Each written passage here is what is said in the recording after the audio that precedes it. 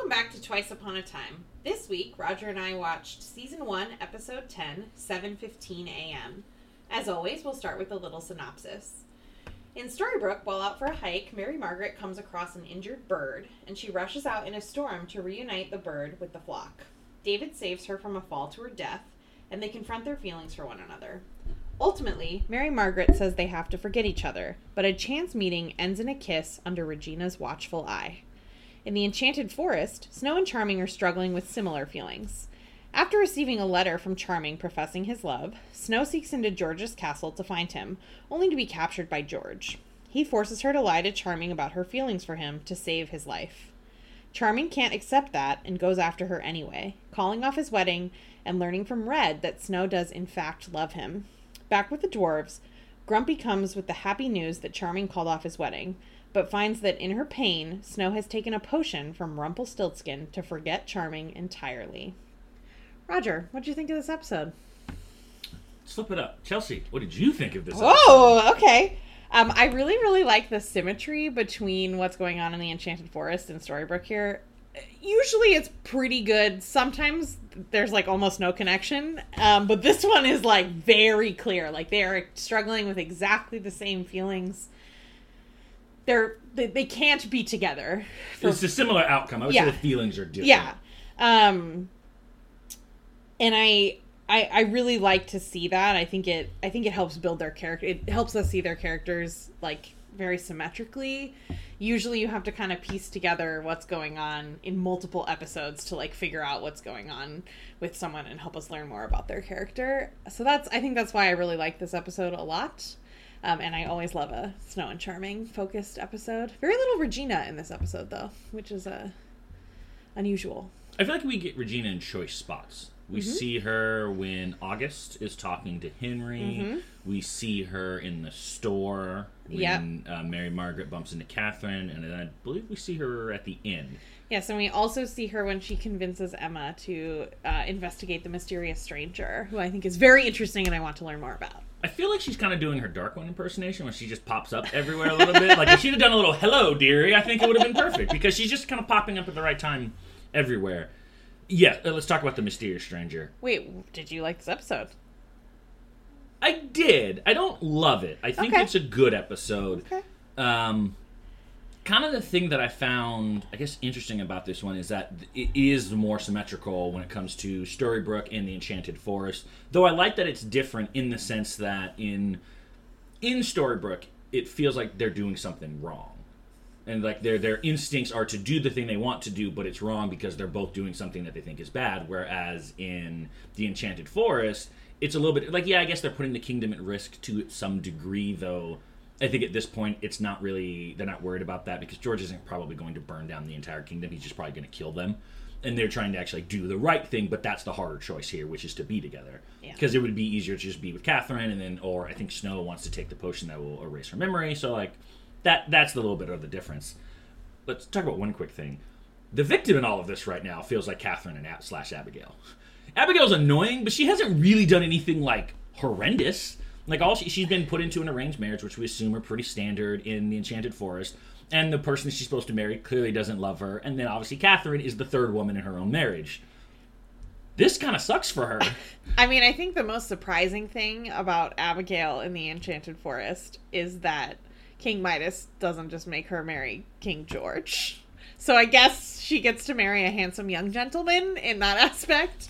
It would be very standard for a beautiful young woman to have to marry an old man to solidify alliances between the kingdoms. Although I guess King Midas doesn't actually need anything, so... And also, King Midas doesn't actually need anything other than he wants heirs. And if you wanted heirs, I logically would rather my daughter be with a young man than King George, who's presumably in his 50s, 60s, or 70s. We don't really know, but he's older than David / James / Charming. Sure.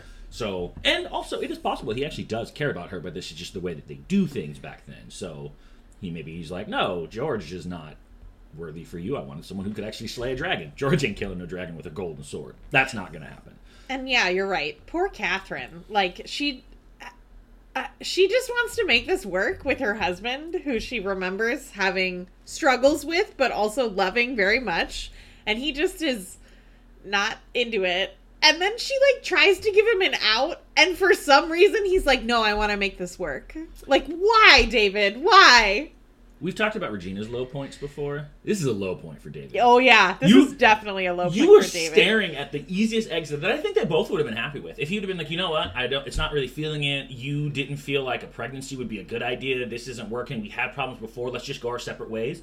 Both sides would be happy here.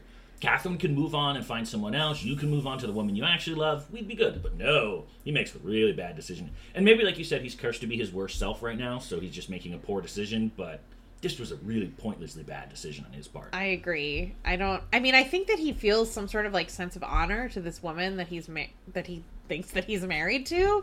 But I just don't, like, there's nothing honorable about staying with someone that you don't love and cheating on her. Also, the story is that they had real problems. Those problems haven't been resolved because he went into a coma. So, like, his memory, even if you feel a sense of honor to it, it wasn't like it was a great scenario. You went into a coma. That would make more sense. Like, they were happily ever after. They had children. Then he went into a coma. Yeah, now trying to go with a different woman seems bad. They were already on the rocks. I mean, he went to go clear his head. He left. Like, he was frustrated and mad and angry. Like, this should have been done. I know, obviously, there's reasons why they're not doing it that way. But he logically should have just said, see you later. Of course. Also, the pregnancy part, when she says, like, it would be a disaster if I had kids right now, that's like a big red flag that this is not working. Why did she even give him the option to stay?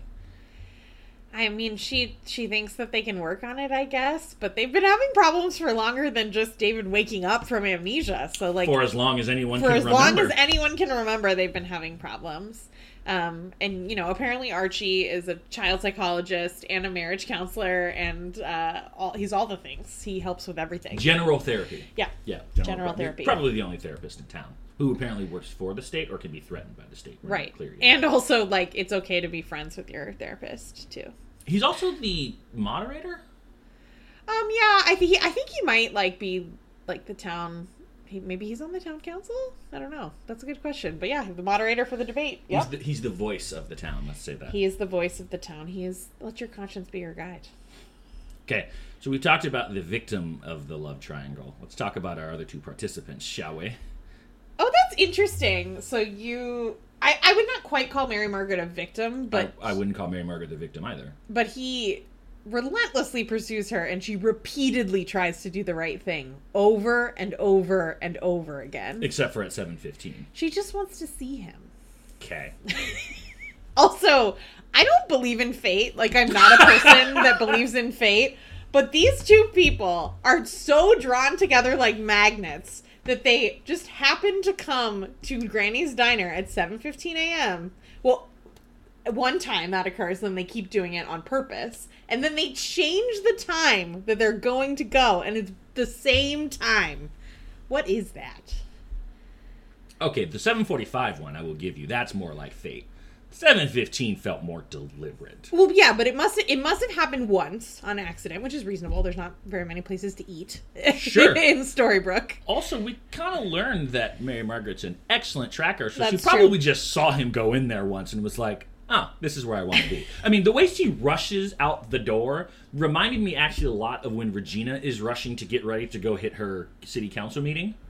It was the same type of, like, let me rush and hurry up and get my hair done and spit the toothpaste out and let me tell this blatant lie to the person I'm living with, and now I gotta go. It was very similar to the way Regina rushed out to her city council meeting. You're right. Okay, yep. I'll take that. I also think it's interesting when David says to her, it's like I have these two conflicting lives, which he does have. Yeah. But no one would believe that, except for Henry, who hasn't spoken to about this. Well, that was his mistake. Clearly, you need to go to Henry about advice for the curse, and then you'd be fine, or your two conflicting lives.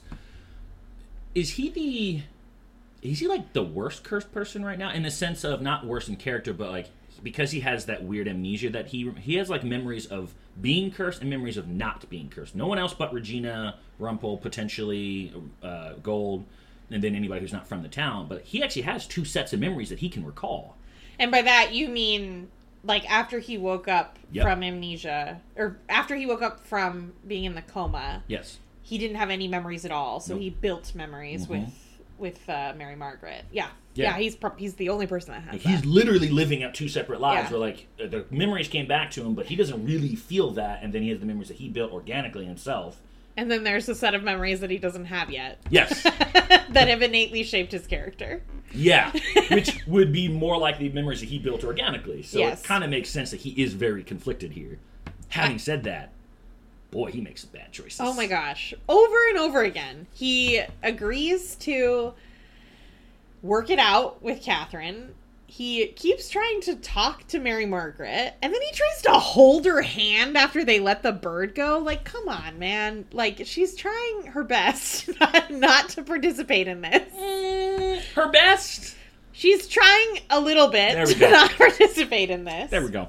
Although I will say, something that I found very exciting about this episode the first time I watched it, they, like, almost kiss once in the episode, and then obviously they kiss at the end, but they almost kiss in the episode. And at that point, like, I was like, are they going to break the curse? Like, is something going to happen when they kiss? But it didn't. So, going back to I think it was the previous episode where she smells the blanket from Emma. Yeah. I thought this love triangle would have been much more interesting had that woken her up. And then that is the love of her life, and she has the memories, and now it's no longer about, like, trying to believe that Catherine, like, she knows that's the man she's supposed to be with. So that would actually be, like, an interesting point of, like, and then she would know Regina's the one behind this, so it would be this, like, very different type play, and they would actually be in love with two different people. David's in love with Mary Margaret, but that's Snow White now, and she's in love with Charming, but that's not who he is, so you'd have this kind of weird dynamic going on. I thought that was what was going to happen, because she smelled it, and I was like, well, Emma's the only one who's, like, woken people up, so maybe that scent would be like, and it could be a flash that she doesn't understand, but there could have been something where she's like, how come I see me and David together in this, like, wedding type scenario, you know, stuff like that. Yeah, that would have been very interesting. And having to try to convince him without sounding crazy. Yeah, because she would have sounded like, she would have literally said, you're supposed to be with me. And he would be like, well, yeah, I kind of think that too, but I'm married to this woman. But, you know, you're crossing this, like, weird line between soap opera and fantasy. So it would have worked very well. I like in this episode that Mary Margaret's honest. Like, she doesn't really lie in this one. She admits to David she has feelings for him. She admits to Emma that she's stalking. Takes a little bit of prodding, but she pretty much lays out the fact that she's been watching his every moment. Which, excellent tracker.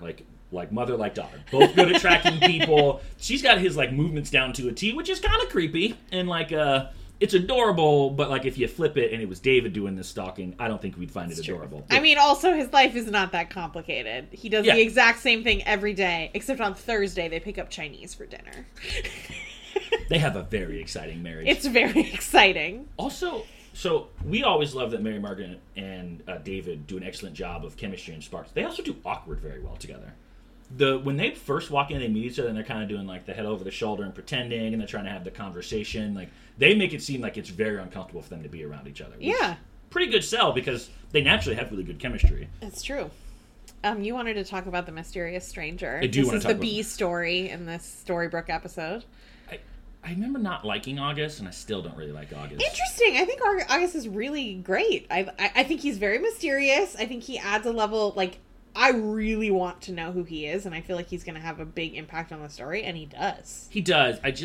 I thought it was kind of ridiculous, the little dialogue he gets into with Emma, where he goes through this, like, I'm going to not show you what's in the box, and then I'm going to make you wait, and everything's going to be tantalizing. I'm like, what? Didn't you want to know what was in the box, Roger? Not badly. Not really. I really wanted to know what was in the box. I'm sure the first time I watched it, I was very curious in the box, but, like, he oversells this to me. Like, this is a show that had a lot more subtlety, and he just goes, like, over the top Rumpelstiltskin, like, which is fine when Rumpel's going over the top because that's who he is. But why is this guy being over the top dramatic with Emma right now? I mean, he's a writer for one. Which I understand. He speaks very poetically. Yeah.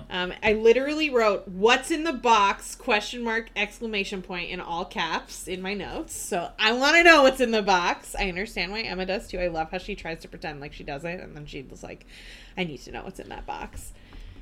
Is Emma's real superpower that all young men want to buy her a drink?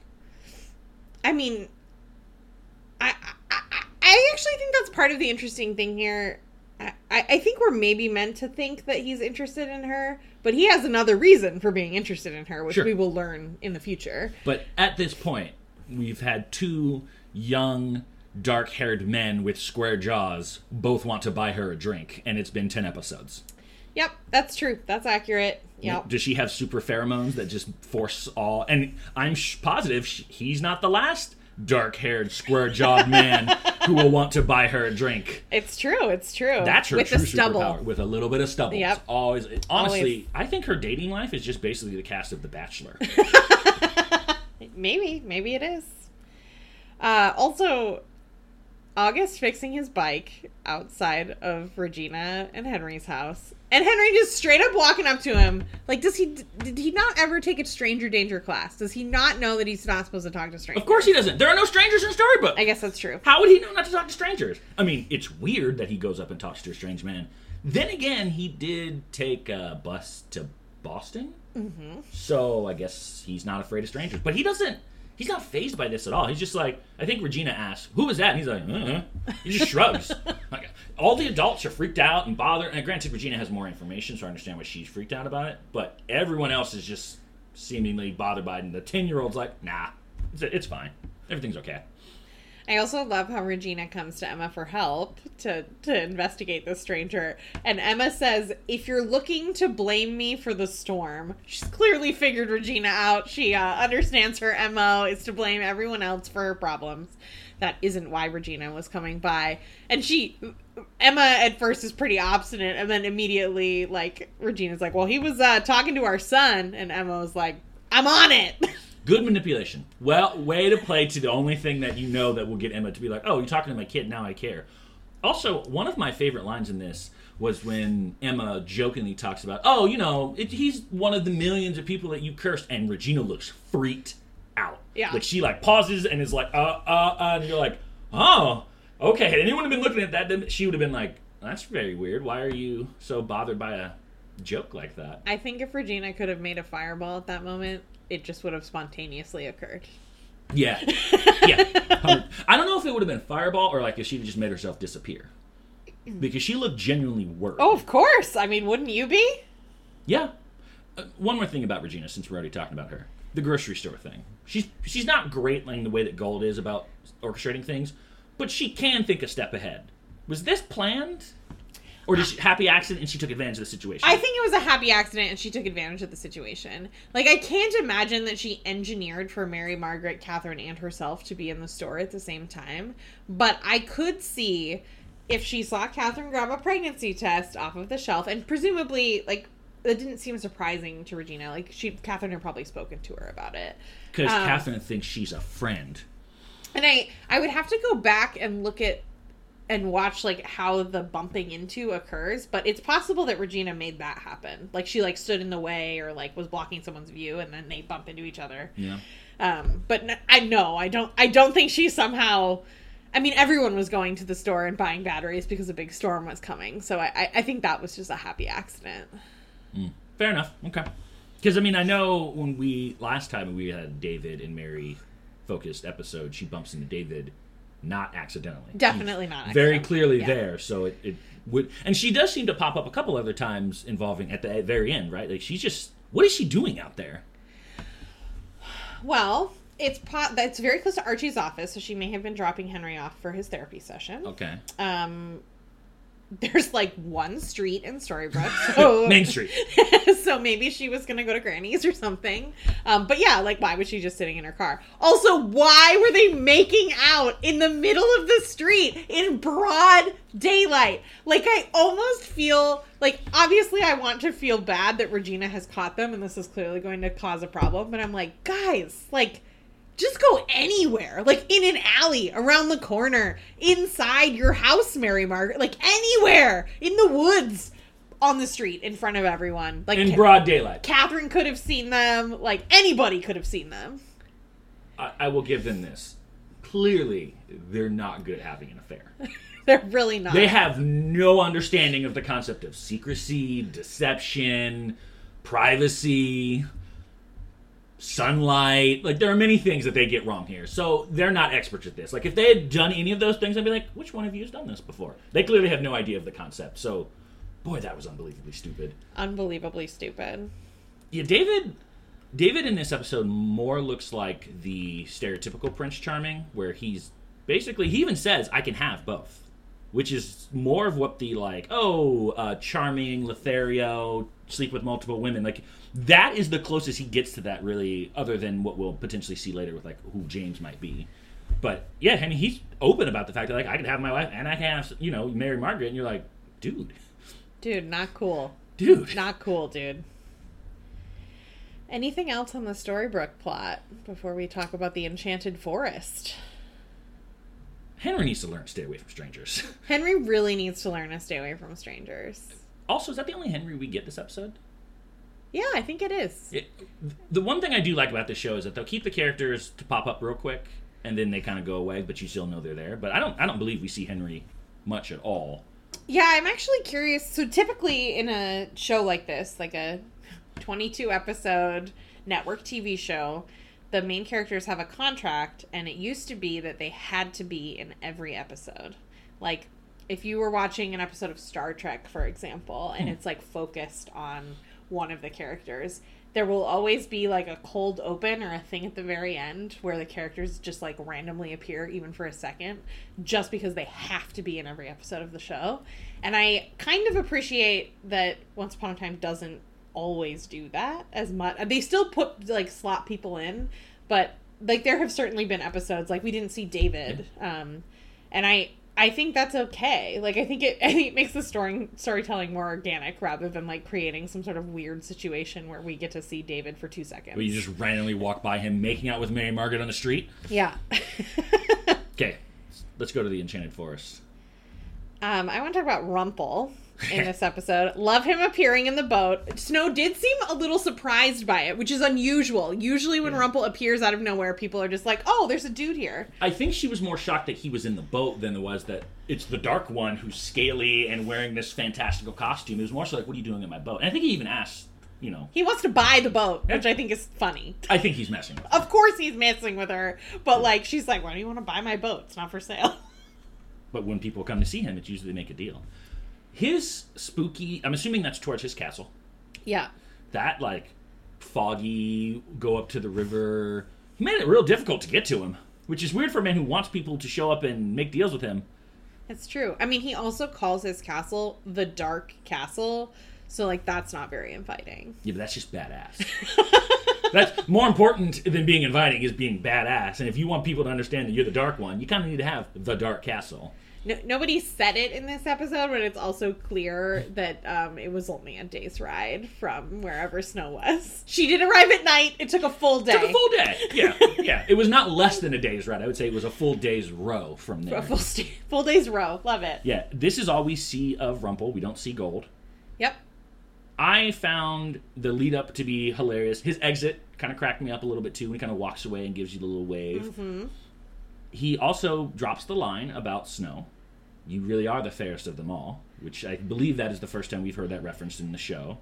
Oh, yeah, maybe. Because I don't think Regina has asked the mirror this at any point in time. And then he knows it's Snow White immediately, which is... Maybe that's a thing that... is Snow White already on wanted posters at this point? Yeah, she's definitely on wanted posters. Okay, so everyone would know who Snow White is. And what does he want in exchange for his deal? Piece of her hair. That is I want to know why he wants that. Yeah. And he also at some point says, love is the most powerful magic, which is a thing that we'll hear a lot. I think this is maybe the first time we've heard that. We know Rumpel loves power, and if this is the most powerful magic, that is obviously what he is looking for. But what is he going to do with that hair? How is he going to bottle the most powerful magic? When I first watched it, I thought that he was giving her a placebo. Oh, interesting. I thought he was doing it knowing that she was never going to take it. And I was like, oh, he's just getting something that he wants because he knows she doesn't really want this, but he just will give her something that makes it look like this is what she wants, but in reality what she needs is to go to her true love. But apparently the potion was correct. It actually does the thing. I had the same question that you have. What is Rumpel's motivation here?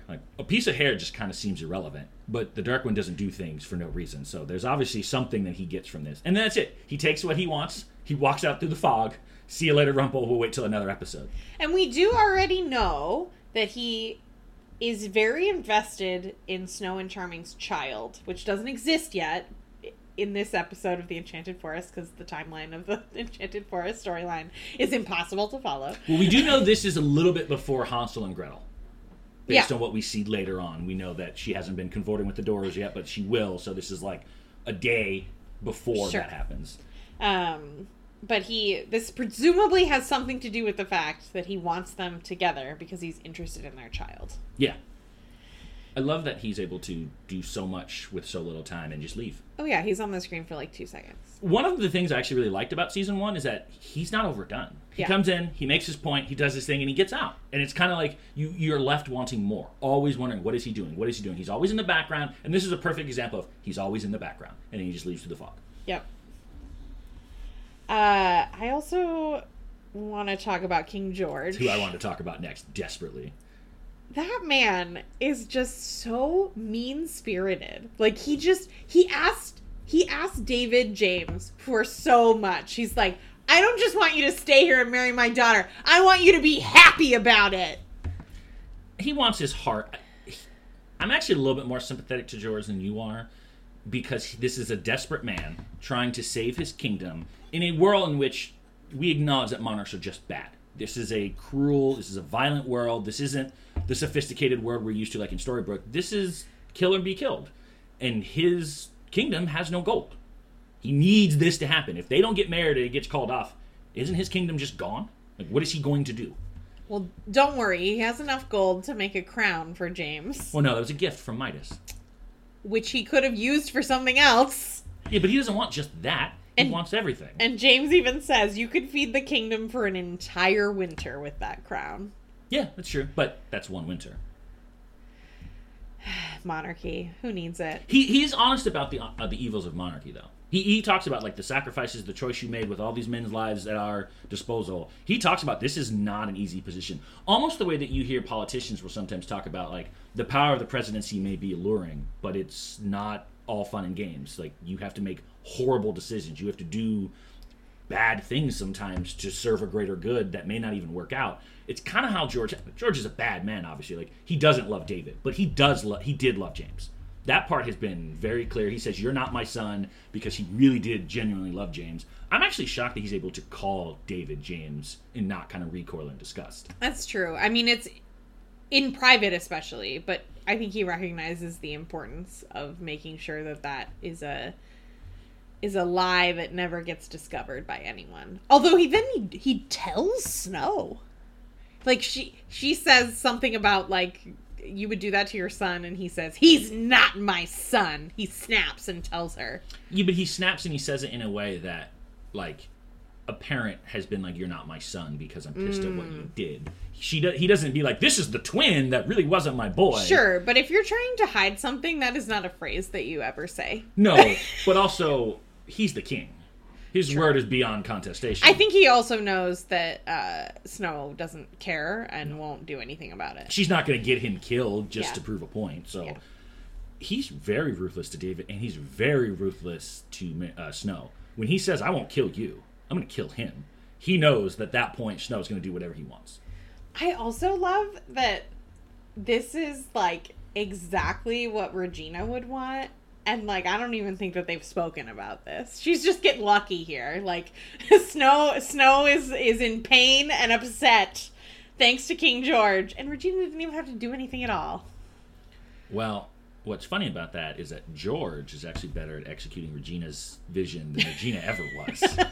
She constantly pushes them together. He constantly pulls them apart. Yes, although he clearly doesn't know David, because I don't think that David leaves at the end of this episode. Snow very convincingly tells him that she does not love him. Yeah. He believes her and is sad, and then decides not to marry Catherine or Abigail anyway, and goes after her, which is definitely not what King George wanted to happen. No, but that was his best play. Yeah. He made all the right choices. David just happens to have a conviction because he is not a weak man and he does what is the right thing and follows his heart. Okay, totally fine with that.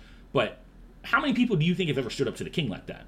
This might be the first time anyone has defied him. So I don't blame him for thinking, well, this has worked 100,000 times before. I'm just going to tell people what I want and it's going to get done. Yeah. we'll see more of King George, and he does some cruel shit. He is mean. Is he, of like the villains that we come across, is he like one of the top 3 most ruthless villains? I mean, he is, the things that he threatens to do are bad. They are really bad.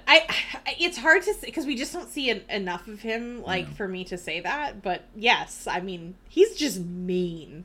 He's mean. I would say he is exactly what I would expect of a hardened king who has seen the evils of war and what it takes to probably rule. And you got to remember, like, back in the day, assassinations and people coming from your throne, you kind of had to be a hard ass. Yeah. Well, and I mean, his wife died. He couldn't. They were barren, so they had to steal babies. Do we ever know anything about his wife? No. We never meet her or anything. We just know that she died. Yeah. And I think he loved her, genuinely. Yeah, no, I mean, that's the thing. I also wonder if he would have been different when his wife was alive.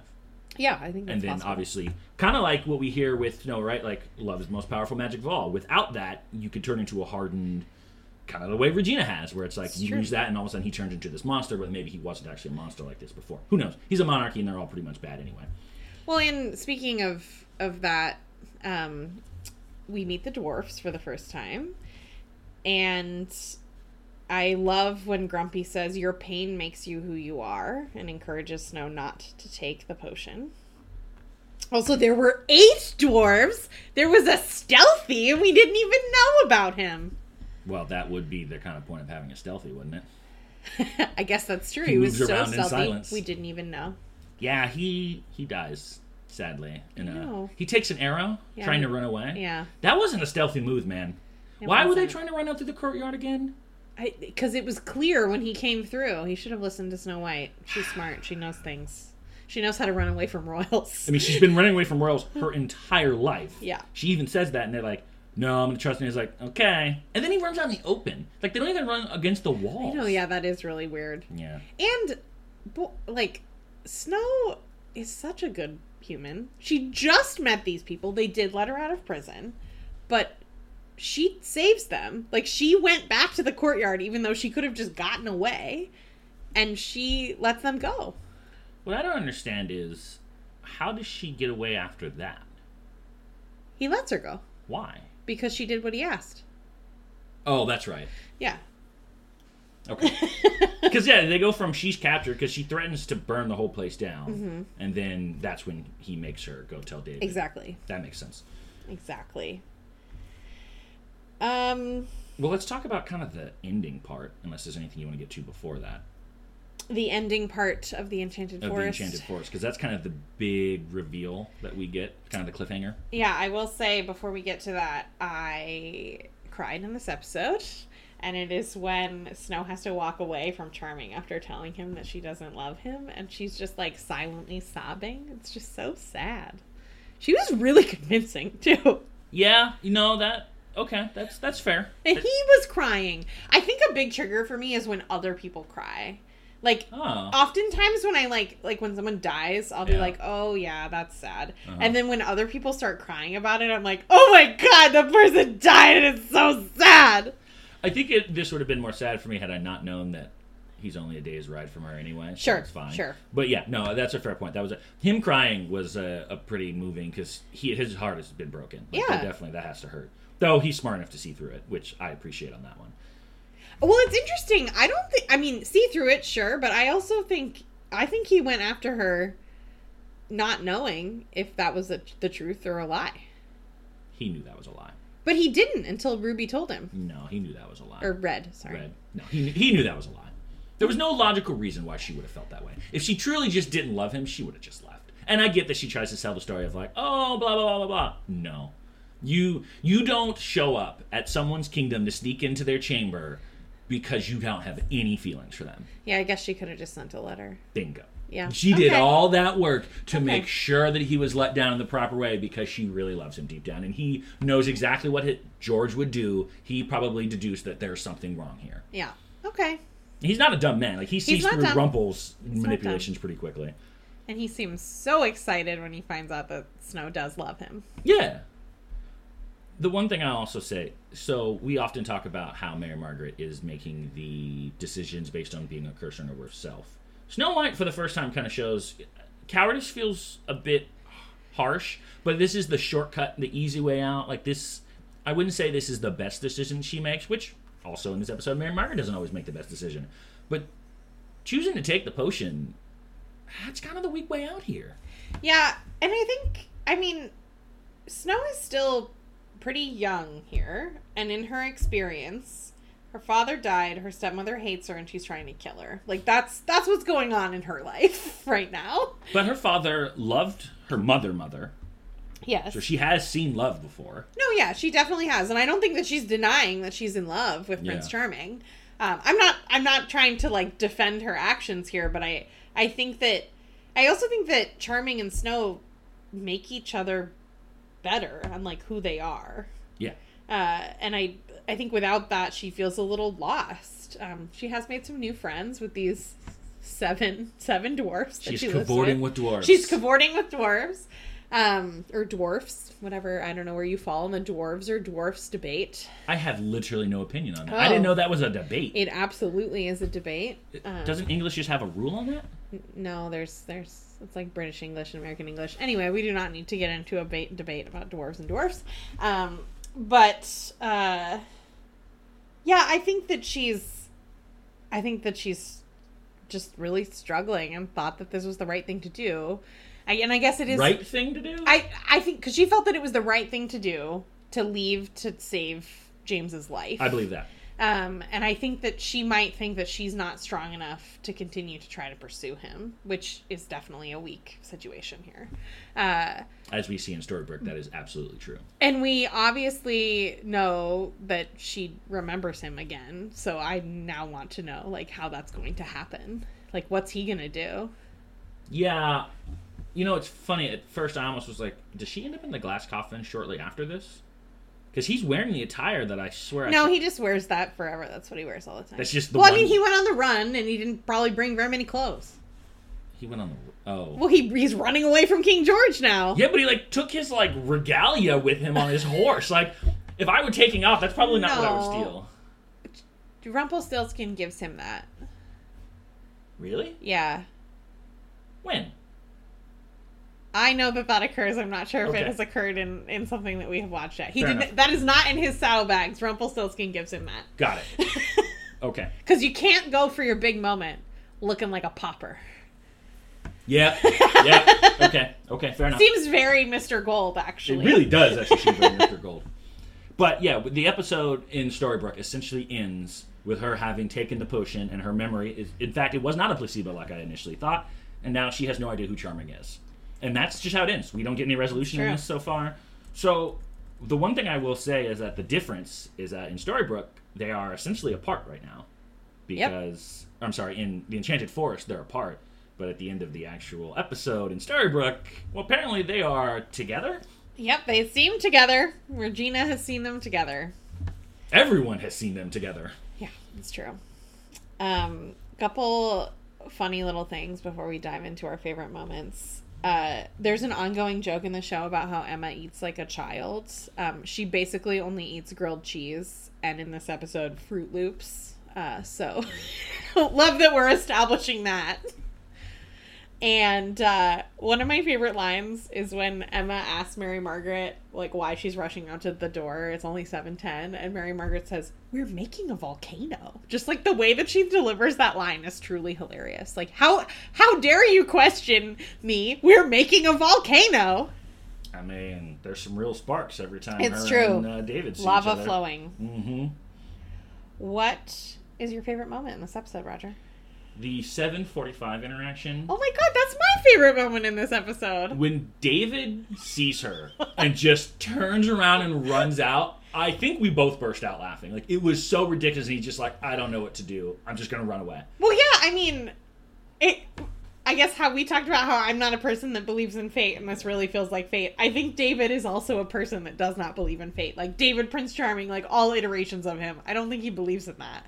And he walks in at 30 minutes later than he usually does, and she's there. I don't believe he believes in fate, but I do think he can control his destiny in his brain. I will always find you does seem to imply that he can dictate how things go. It's true. So we both agree that the turn and run out of Granny's is the most hilarious? Yeah. It's the most hilarious, and I just think that them kissing is again, I thought that might break the curse when that happened. And it clearly, like, we have been seeing sparks flying for many episodes now, and I want to know what happens now that they're together, and in a very, like, well, it should be clandestine, but they're kissing in the middle of the street. So what's going to happen? And, like, not that far away from the restaurant they were just seen at. This is so stupid. Most ridiculous moment? They kissed in broad daylight. This is the worst affair in the history of affairs that I have ever seen. By far the most ridiculous moment. And this included a Rumple popping up out of nowhere asking to buy a boat. Yep, true. A rowboat. Not even a fancy boat. Why would the Dark One need a rowboat? Yeah. I do not disagree. That is a truly ridiculous moment. Mine is when Stealthy is trying to sneak Grumpy out of the cell, and he comes into the scene, and he's, like, sneaking backwards. Like, has whoever, like, wrote that, I'm not sure if they were trying to make a joke or if they, like, just don't understand what it means to be stealthy. I assumed he was kind of, like, celebrating his victory. Like an end-zone dance. Yeah, okay. Yeah, like, he's like, look who got here to save you. Like, it was kind of like he's taunting Grumpy that I came to save, in, like, a playful way. The other ridiculous moment, I would say, like, the next one, was the whole August, Emma, lightning crackling in the background, him being overly dramatic, like, that felt just so over the top. It just felt overacted to me. I mean, I think he was trying to overact it. He was. And I get that he was, but it was just like, for being the mysterious, handsome stranger, he did a pretty discount Rumpelstiltskin there. Like, all he needed to say, like I said, was, hello, dearie. It worked. It worked. Yeah, it did. Who's your loser of the episode? Catherine. Oh, okay. By far, Catherine. No, I mean, that makes sense. Like that. Her husband makes it seem like he's interested in trying to make it work with her after she logically laid out a plan for them to get better to go to Hopper, and then, I don't know, like 30 minutes later, he's making out with another woman. I don't know who lost bigger than that one. I put David for constantly making the wrong choice. Just over and over again. Because I don't even think that he lied to Catherine about, like, wanting to make it work with her. I think that he just, like, does not have any idea what's going on in his brain. His conflicted lives are up in his mind, and he, like, literally doesn't know what to do. Yeah, that actually is fair. I think David has the worst choices, but I think his choices aren't hurting him as bad as they're hurting other people. No, I think that's fair. And I do give him a bit of pass because he's literally got two different sets of memories that he's trying to resolve in his brain. So, okay, that's fair. Who's your winner? I can tell you who's not my winner. That's a really good question. I don't know that I have a hard winner on this episode. Go first. I'll see if I can think of one who I really... Mine was rough, and you're going to really disagree with Swear to God, if you say Emma. And no, I'm not going to say Emma. Emma didn't do very much in this episode. I don't think she could be a winner. Yeah. Mine is Snow. But I also had a hard time. Roger is flabbergasted. What? Snow White? She who erased her memory is the winner of this episode? I think I would not definitely write, like, it's Snow White. But I was also struggling to come up with a winner of this episode. And I think until the end of the episode, she makes the right choice. Like, she makes the choice to save Prince James so that he doesn't die. She keeps trying to push David away. At the end, she doesn't make the right choice in both instances. But I couldn't think of another winner. Maybe no one is the winner. No, I have a winner. It's just an ugly winner, but the winner is actually David/Charming. Really? David gets both the women he wants. Charming finds out that Snow is actually in love with him and goes to find her. He doesn't know that she's lost her memory at this point. He's actually the only one getting what he wants. It's hurting everybody else around him, but he knows that Mary Margaret's in love with him. His wife wants to make it work with him. It's kind of scummy what he's doing, but he's not losing anything so far. Of an episode that no one really took a win, I kind of think David won this episode, just in a bad way. That's interesting, how you would define winner and loser. Yeah. I don't know that we've ever had I selected this person as the loser and you selected them as the winner. Yeah, no, I think the problem with this is that, like, I think you selected by intent and I selected by result. Like, David's intent was kind of bad because he even says, I can't have them both. Like, he makes it very clear he's aware of what's going on here, but he can have them both as of right now. which I guess is a win. This is I mean, he's not not going to for very long because he was kissing in the street in front of Regina. That's future David problems. Current David still has 2 women. And also part of it was, I think Charming did finally get what he wants. He left his loveless marriage. That's true. He went to go find the woman he truly loves, who he now knows loves her. So, like, kind of Charming pushed him a little bit over the top. Okay. I think that's fair. Yeah. But it's not like a strong, much like you, I had, this is the best. I would have put everyone in the loser category and been fine. Yeah. What are you looking forward to next week? We are watching next week. We are watching next week, Season 1, Episode 11, Fruit of the Poisonous Tree. So we're going to learn a little bit more about the king, Snow's father, and Regina's husband. And we're going to learn about Sydney's background. This is the Sydney episode. Mm-hmm. Fruit of the Poisonous Tree. Does this also mean that the apple comes into play here that we learned from Hansel and Gretel? It does not, in this episode, come into play. Interesting, because, I mean, the title seems to imply heavily towards the apple. Yeah. Okay. Fair enough. Fruit of the poisonous tree is like a phrase. I know, but we literally have a physical fruit of a poisonous tree. And we haven't seen it used yet. We won't actually see it used until almost the end of the season. Yeah, and I know what episode that is. I just wondered if she references it in this. I don't think so. Especially with Snow being where she's at right now. It might be easier to use it on her now when she's not in love with Charming than it would be later on. I don't remember exactly how she gets it to happen. That's true. But... That's true. Anything else you're looking forward to? Well, other than the things that I'm still trying to wait on answers for, like Gold randomly being out in the forest, who is this mystery man? What is he doing? I am very interested in the consequences of having an affair in the middle of the street. I don't think this is going to end well for Mary and Margaret. As we discussed off mic, it's not David's fault. It's definitely going to be Mary and Margaret's fault because that's the way affairs work. Yeah, that's true. I really want to know what Rumple's going to do with Snow White's hair. I got to know. It's going to be a while before we figure that out. I know, but I just want to know.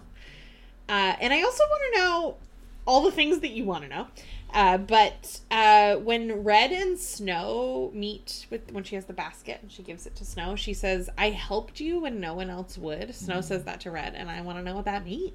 Yeah, I would like to know more about Red, because right now, the only character definition we have of her is when Granny says, "You were trying to sleep your way up the eastern seaboard." Yeah, well, and that's Ruby. But we also don't know anything about Red. But that's it. That's all we know about either one of those characters. And I mean... This is clearly not the Little Red Riding Hood of our childhood. I mean, she's an adult. Hot. And she's very hot. She's not a child. No. And I want to know what's going on with her. Yeah, I mean, we know this is probably Little Red Riding Hood based on the attire. I mean, she wears a red hood. I don't know who else it could be. I don't know who else that could be. But yeah, that's about it. And she goes by the name Ruby in Storybrooke. So. Yeah, exactly. All right. Well, thank you for joining us, and please be sure to join us next week when we watch Season 1, Episode 11, Fruit of the Poisonous Tree. We will see you next week.